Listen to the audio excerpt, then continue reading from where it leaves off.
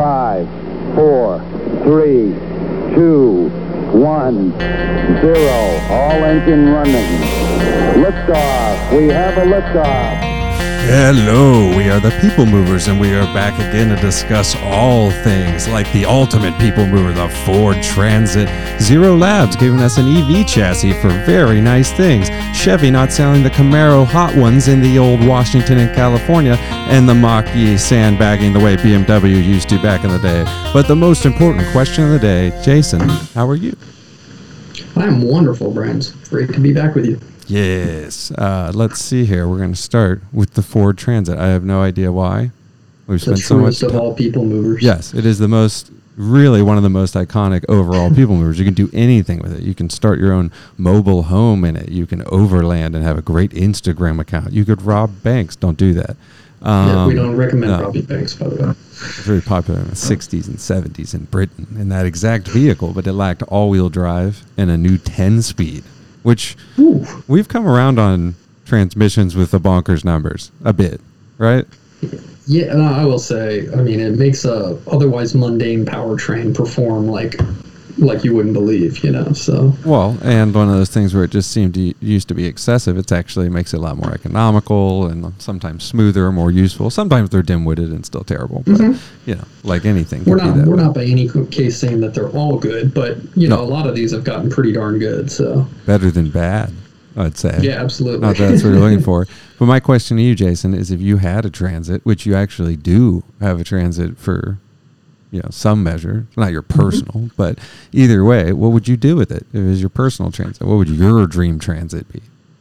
Oh, I would do a all-wheel drive, camper van. I think that's such a hot segment right now anyway, and I don't mean to be like cliche as far as that goes, but you do mention I have a Transit. I use it for work purposes, right. And it is fantastic at that. It's a great van. So. Well, I was going to say, you have a lot of experience in one. You know their limitations, the dimensions, what you could do. I saw one up close the other day from a buddy of mine, and I was loving it. I was just thinking of all the things you could do with it. I still like the idea of half motorcycle transport, half camper van. Not like full camper van, but, enough for one person, maybe two.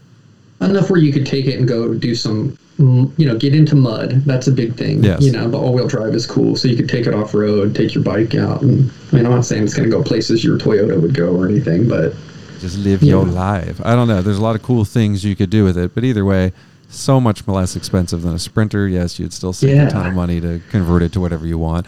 But out of the gate, I mean, one of the best people movers ever. The Transit. Give me the all-wheel drive. They're saying that the top of the range crew, Brian, tops out at $52,000. So, I mean, that won't even get you into a decent Sprinter. I mean, it's got a lovely shade of green. I'm a sucker for green. It looks like I'll take a green gem metallic on gold wheels. We'll just go from there in my Transit. Now, the thing is, which one would you get? The high top, the mid top?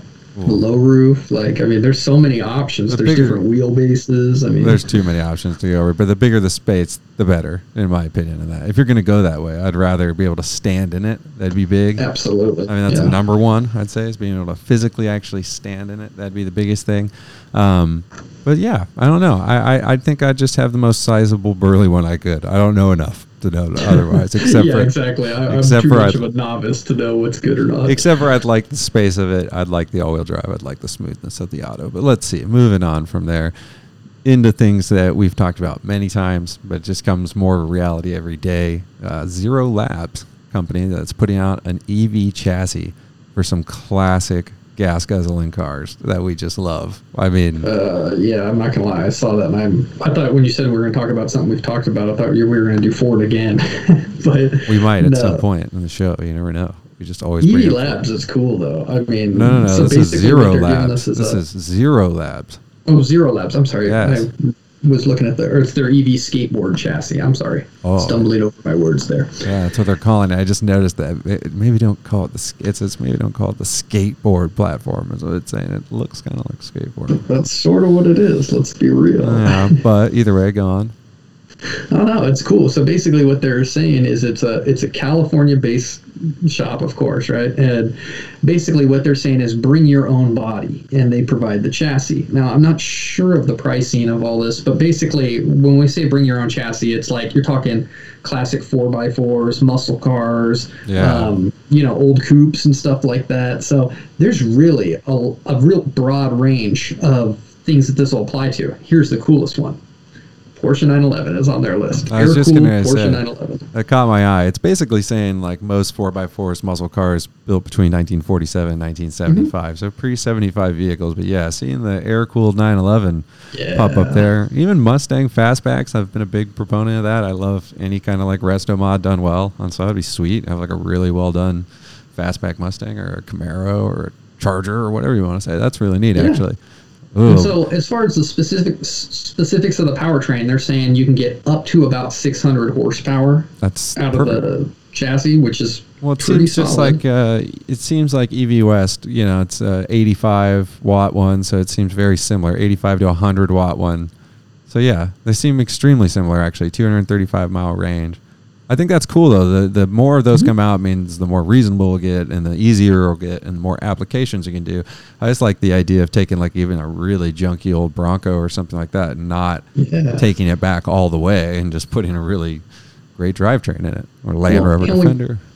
When you think about classic cars like that, I mean, can you imagine how a 70s 911 would go with 600 all-wheel drive horsepower in it? I mean... Well, and too, it'd be nice to really road trip the heck out of that car and like go all over the place, which you still probably have the ability to do the more these quick chargers go. Bisamoto in California, he's been road tripping around in his 935 that's pure electric. And that thing actually is shown he can cover a lot of ground and very nice. So I think it would just be great to have it as a weekend fun car, which all those things are.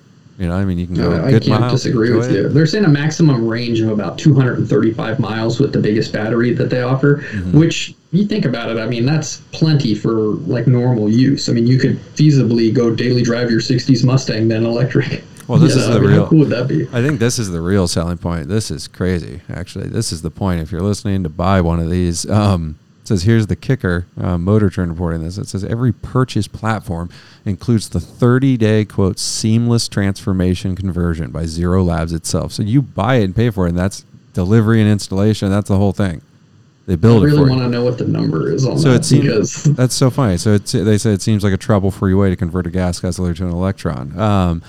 That's pretty cool, actually. So, yeah, I wonder what they're going to charge for that kind of stuff. They're going to do a limited launch in fall of 2021. No pricing is available yet, of course, but that's where it's at. I mean, I told you once before, there's this little company in Italy that will convert any car of yours or whatever to EV, and they say it's for like $4,000, and they'll also do it in like 4 hours. It was a hysterical read. It's going to be super Italian though. It's going to not work very long.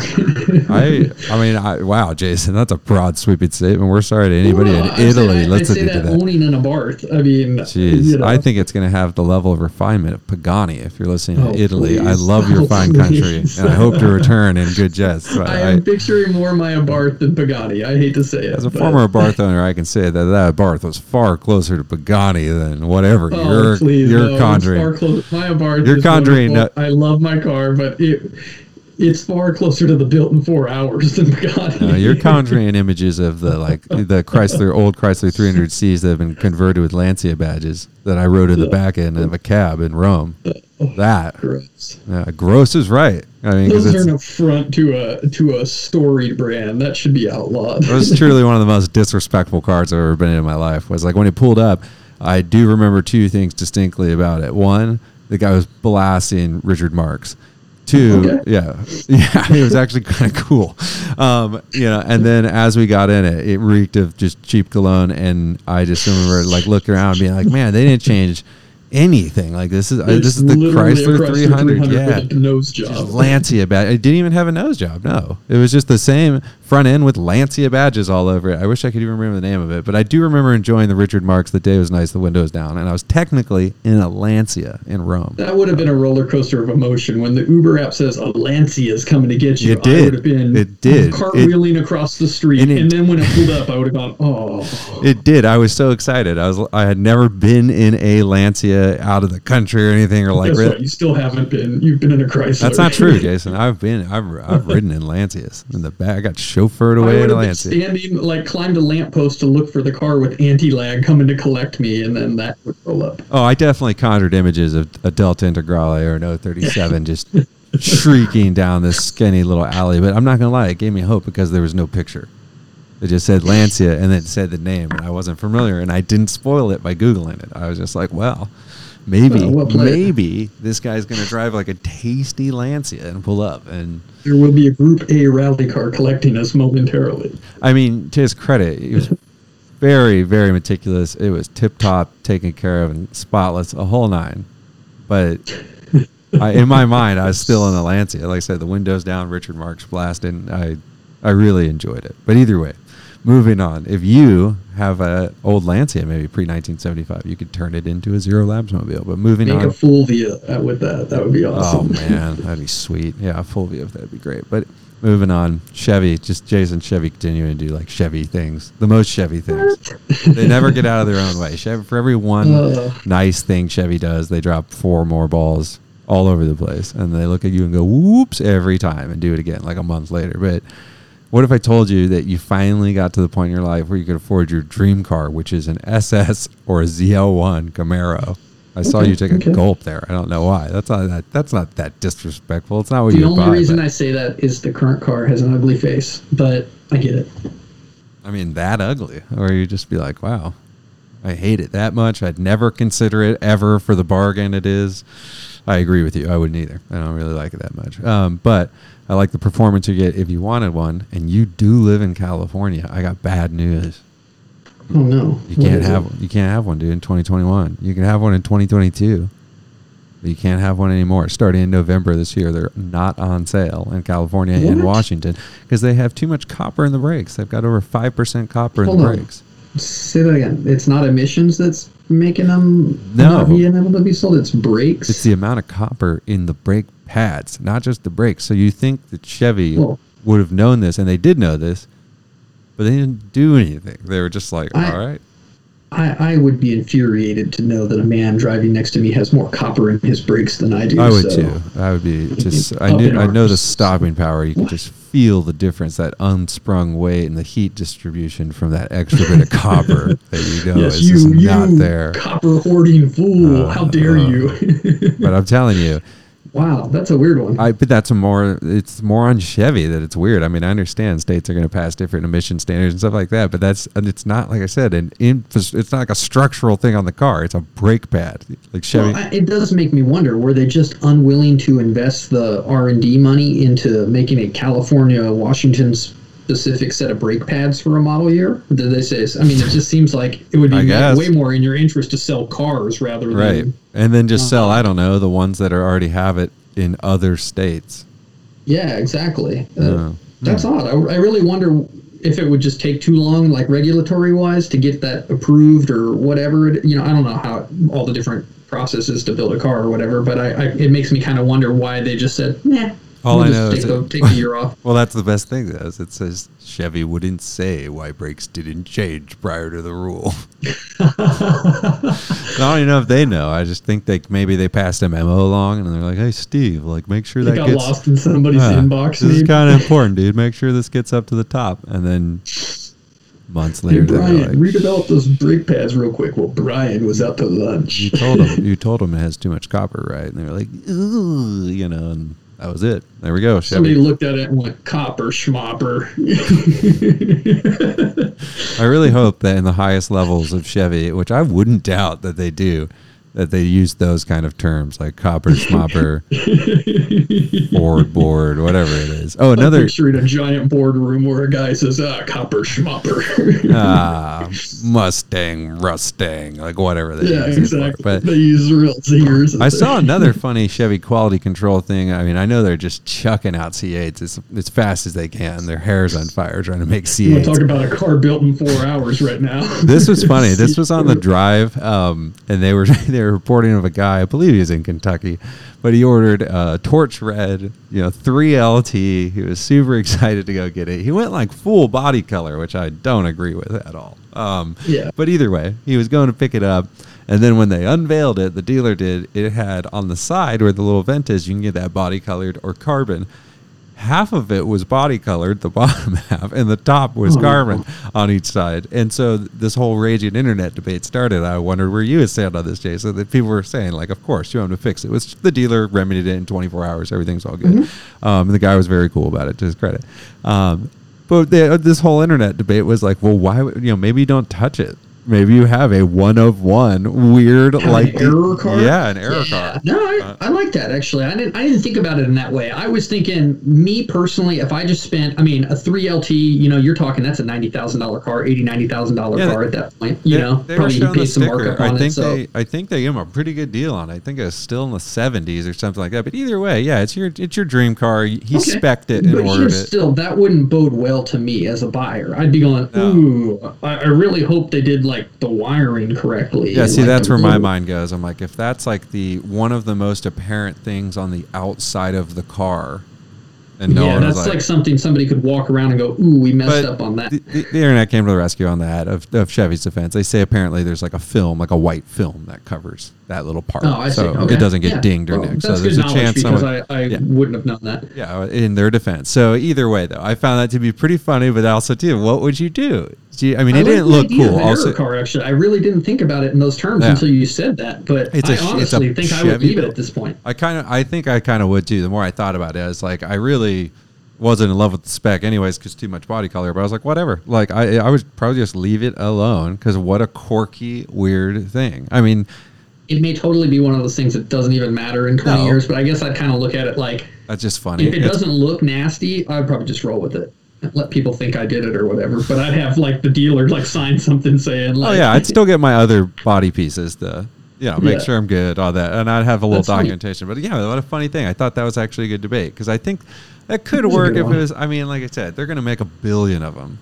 And I really think it depends on the error. Like I said, if it had like a different motor or something, would you leave that? Or like a motor that wasn't supposed to come in it. That'd be like, that would never happen. But it would never happen. But or if it was like a mule that snuck onto the production line, or like just like a JW mobile, a gifted mobile. Think about that if you got one with a different motor, whether it was an upgrade or a downgrade. Jason, that would still be. You'd probably be pissed if you paid for 500 horsepower and you got 300. We've only got 3 minutes left, and how dare you for ignoring the JW reference of a gifted motor coming from factory? I can't stand. I was jabbering. That's what. Yeah, you could that's what that would be.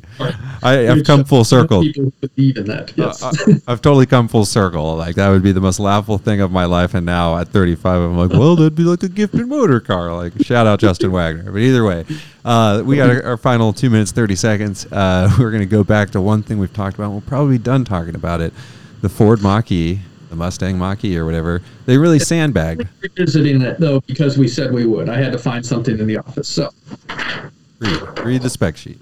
So here is the paper that was handed out at the event we went to, and they cite the following numbers: 0 to 60 for the top of the range in the mid 5-second range. They're saying a maximum torque output of 428 pound-feet and a horsepower rating of 346 horsepower. Now, what do we know, Brian, about all those numbers I just gave you? They basically sandbagged the 0 to 60 2 full seconds, the horsepower by about 100 in the GT, and then the torque by like 238. They basically... Yeah, they really... Because I have to ask, was that intentional? Mm-hmm. Did they honestly go, whoops? No. Did they say, we want Tesla to think we're not really bringing something I think they were talking about one of the myriads of models they have. That's one thing we looked at when we were just looking at the weird range of additions they have. They range anywhere from 266 horsepower up to 480, they claim, with the GT now. Actually, that's more than even quoted before. But then they range anywhere from 290, 346, another one with 266 or through 290. There's a lot of quirky specs. But it almost seems like if you wait till they're actually on sale, you'll be able to get one with 800 horsepower. I feel like there will be just another one down the pipeline. But we both agree. We think they're better than... we thought they'd be for the price range. They go anywhere from like 42 up to like 60 for the GT. I think they're going to sell like crazy. What are you? I don't want to sound like 60 grand's not a lot for a car. It is. No, that's a lot. That's becoming more commonplace though, I guess is what I'm saying. Unfortunately so. But that's my thing. We're in our final 30 seconds. So for 60 grand, if you were cross shop in a Model Y or something like that. You know how many Ford dealers you could have that service? Yeah, I was going to say, I'd have it just for the dealer network alone. Yeah, I think we both agree with that. And that is the bow on the Mach E until something else happens with it and Ford in general. But as always, thank you for joining us on the People Movers. We will be back again. We've got much more to explore, much more to talk about, as you should too. Get out there, find new roads, drive new things, ride new bikes, and tell us what you think. But most importantly, do the thing we always recommend. Get out there and be good to one another. And we will see you soon.